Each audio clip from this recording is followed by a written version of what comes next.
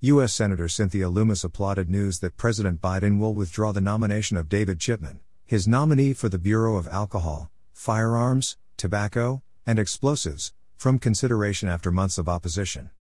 David Chipman was the wrong man for the job for multiple reasons, but his ignorance of basic firearm classification should have disqualified him immediately.